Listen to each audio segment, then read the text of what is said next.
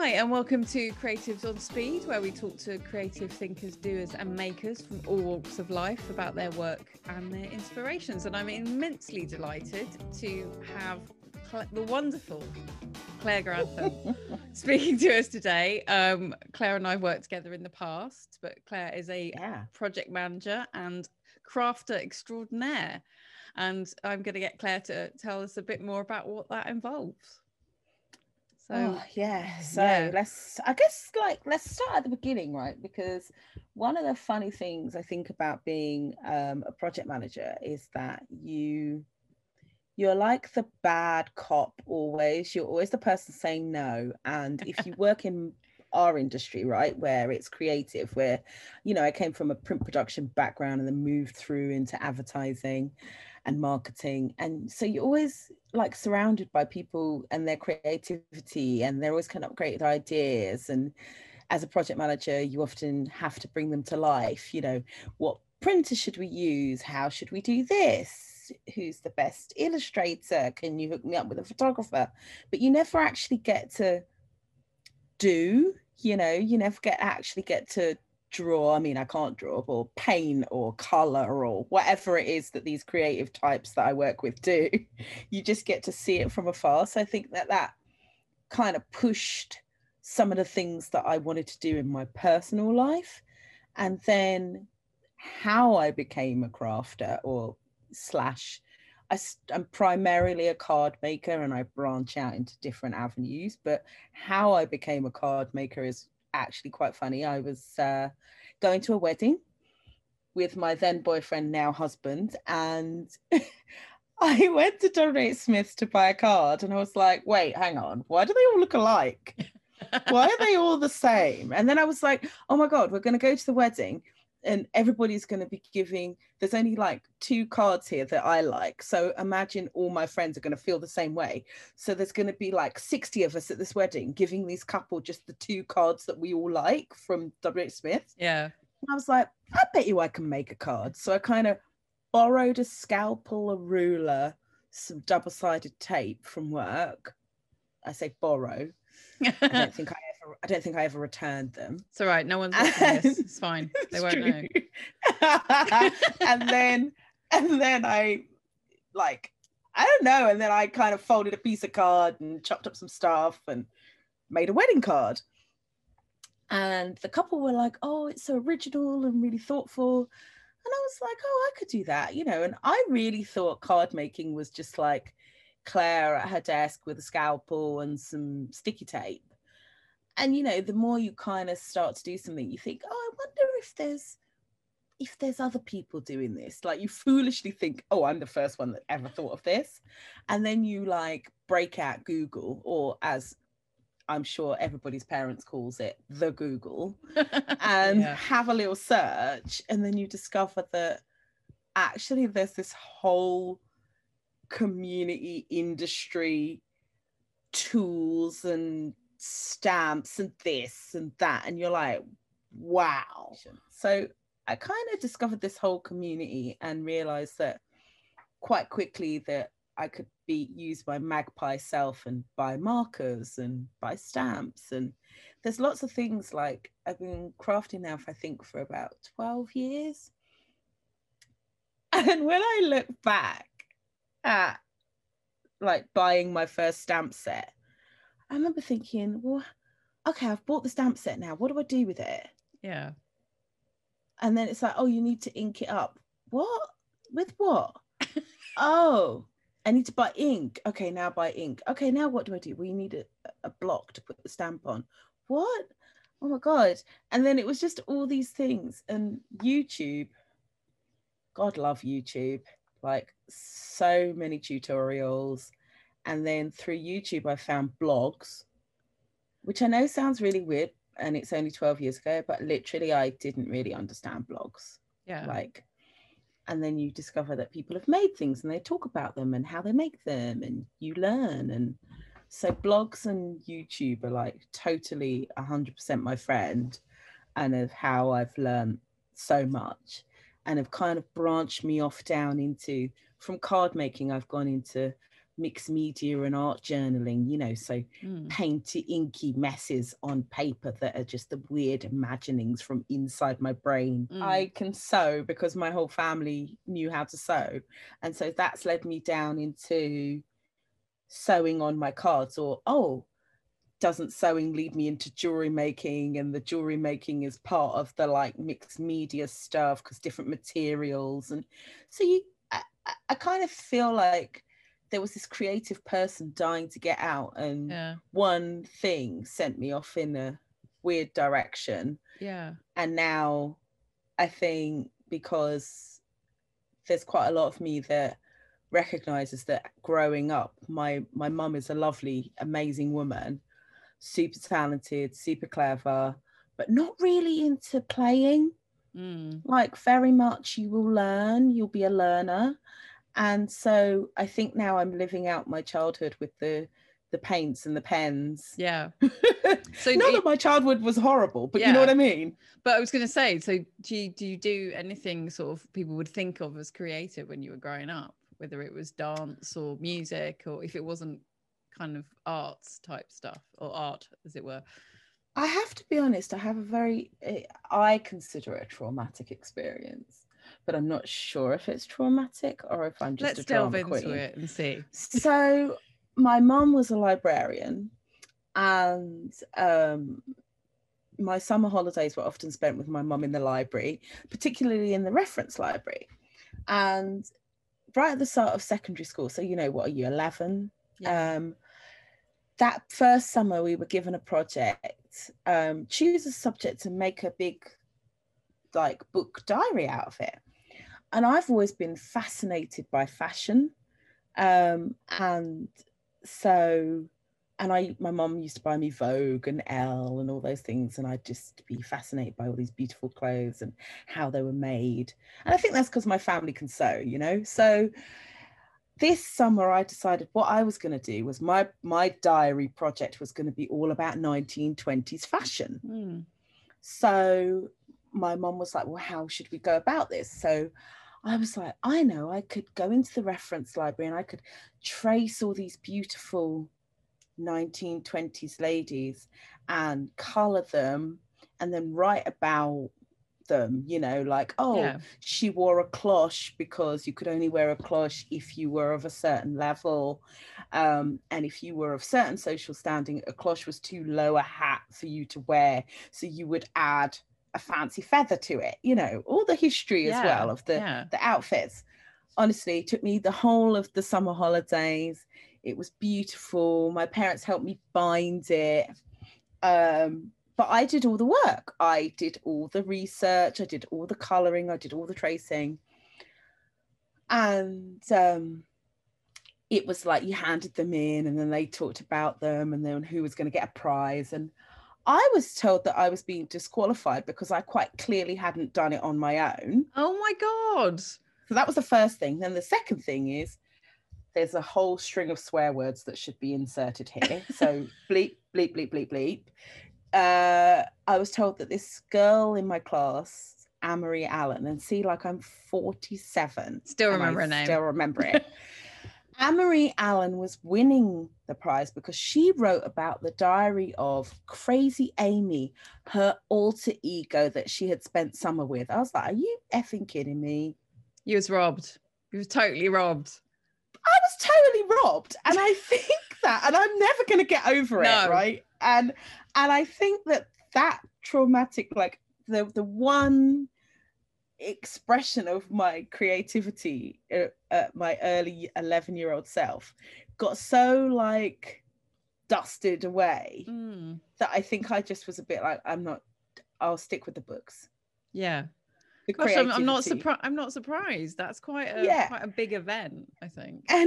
And so my husband is always saying, I can't believe you're still holding on to this. And I watched Michelle Obama's Becoming documentary. I don't know if you've seen that. Yeah, it's amazing. And she talks about the teacher who said she wouldn't go to Harvard. And the interviewer says to her, oh, so you're still, you know, a bit chippy about that. She was like, oh, hell yeah, I'm holding on to that. And I was like, that is right, Michelle Obama. I am holding on to Crazy Amy for the rest of my life. And so bringing it back to today. Yes. So, you know, we talked about how you got into the crafting. What sort of skills do you think that you've taken from your sort of project management life, if you like, into the crafting? Well, I think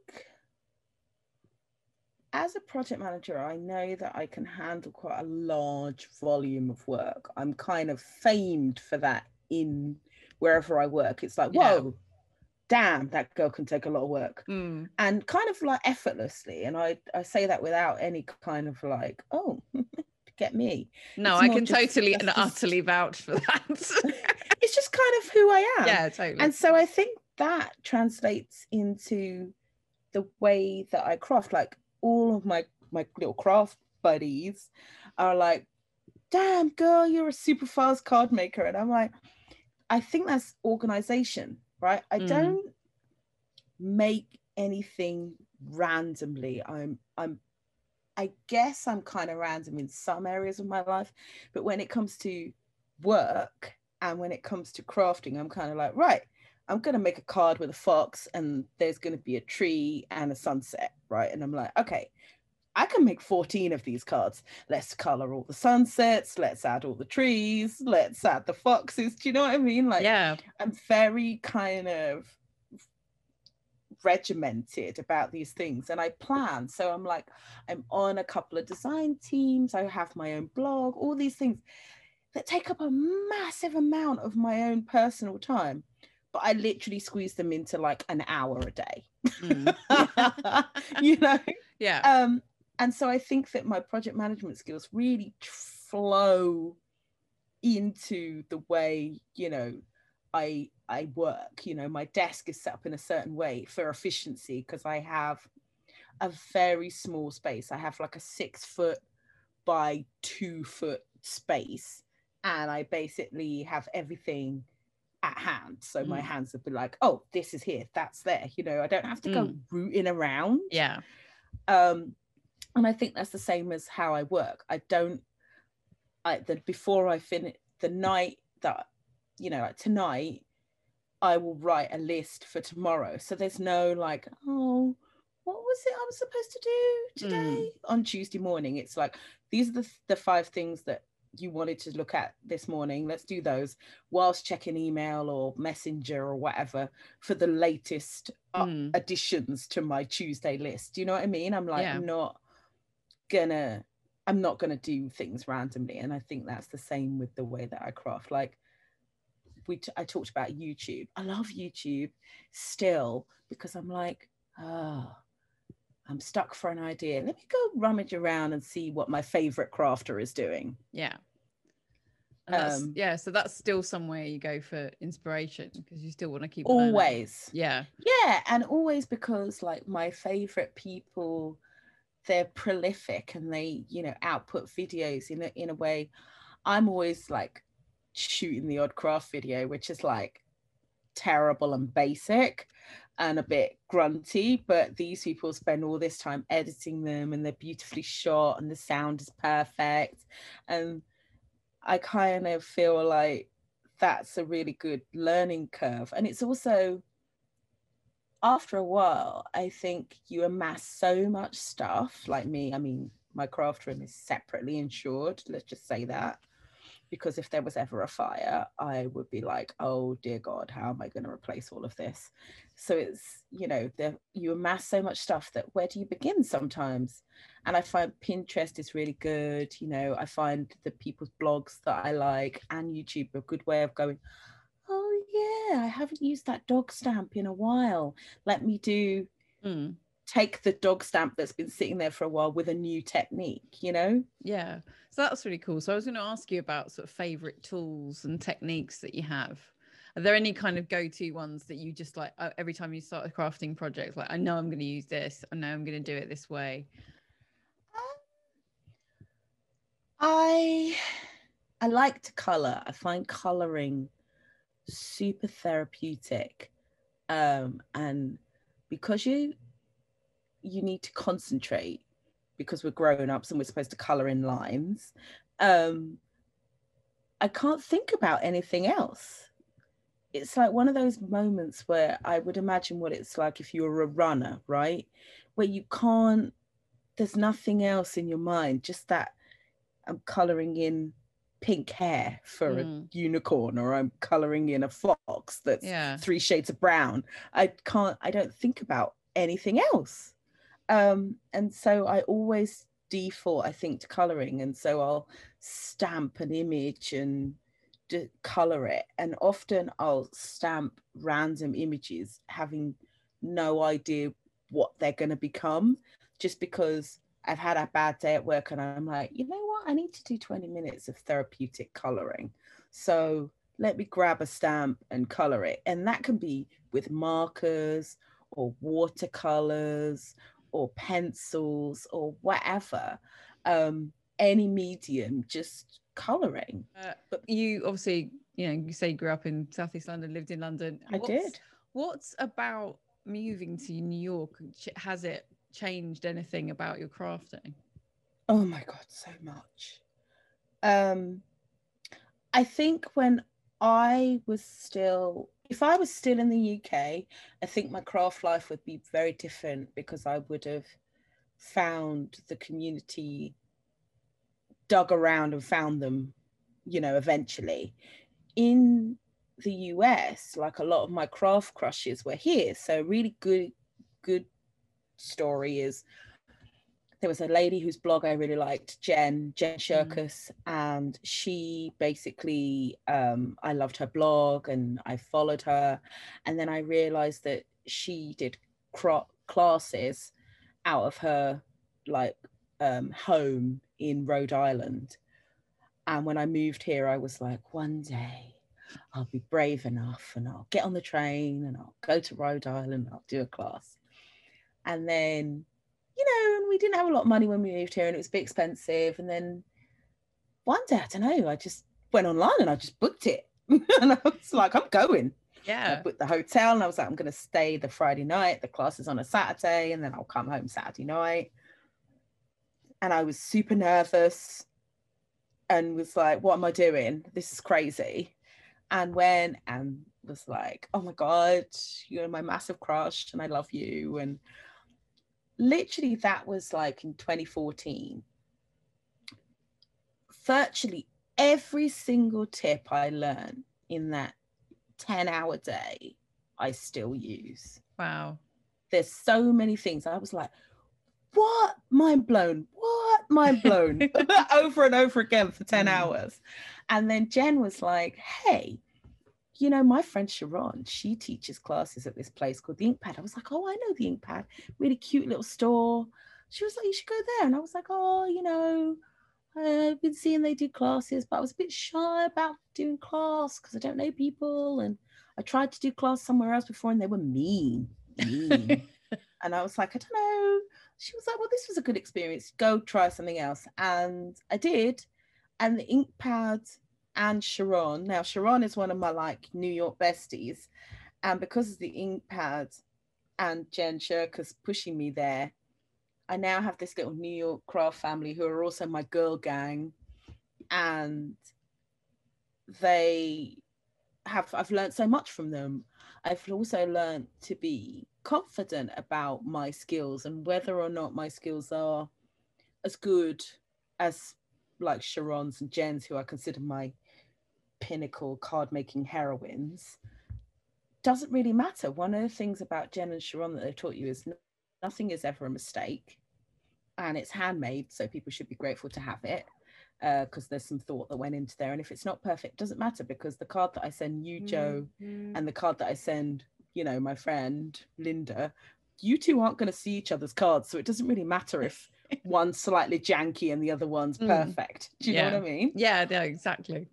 Yeah, so you start learning these things, and I think, but the community in New York or in America is much more vocal and out there and much more accessible, whereas I have to be honest, some of the crafting that I was encountering in England didn't really suit my style. It was a little bit nannery and a little bit like, hey, I bought a packet of stickers and I shoved everything on a card. And my style is more a technical term in my little craft world is CAS, which is clean and simple. And so that's really more my style. And a really good example of that is I went to a class when I first moved here. This is where they were mean. And I made my card and the lady was like, "Oh, I don't think you finished." And I was like, "No, that's my style." She was like, "You need to put more stuff on it. It's not finished." And I was like, "But it's no." It's what I want it to be. And then I discovered here in the US, there's a whole movement, collective of us CAS people, all these clean and simple, you know, with like one image and then just hello underneath. It's like, oh, so clean, it's so simple, you know. And it looks beautiful. I love your work. I've been very fortunate to receive a few of the cards that you sent, so I'm just super chuffed because they're really lovely and really stylish as well, you know. I think that's the thing, that when you're making things and you know people, you can pepper your work with the things you know about people. And I think that means that you can send people much more personal things, you know. You can, like my aunt here who lives in San Antonio, she's obsessed by dragons, so now she only gets dragon cards. Amazing. And but that means you get to do dragon cards as a bit of fun. Exactly.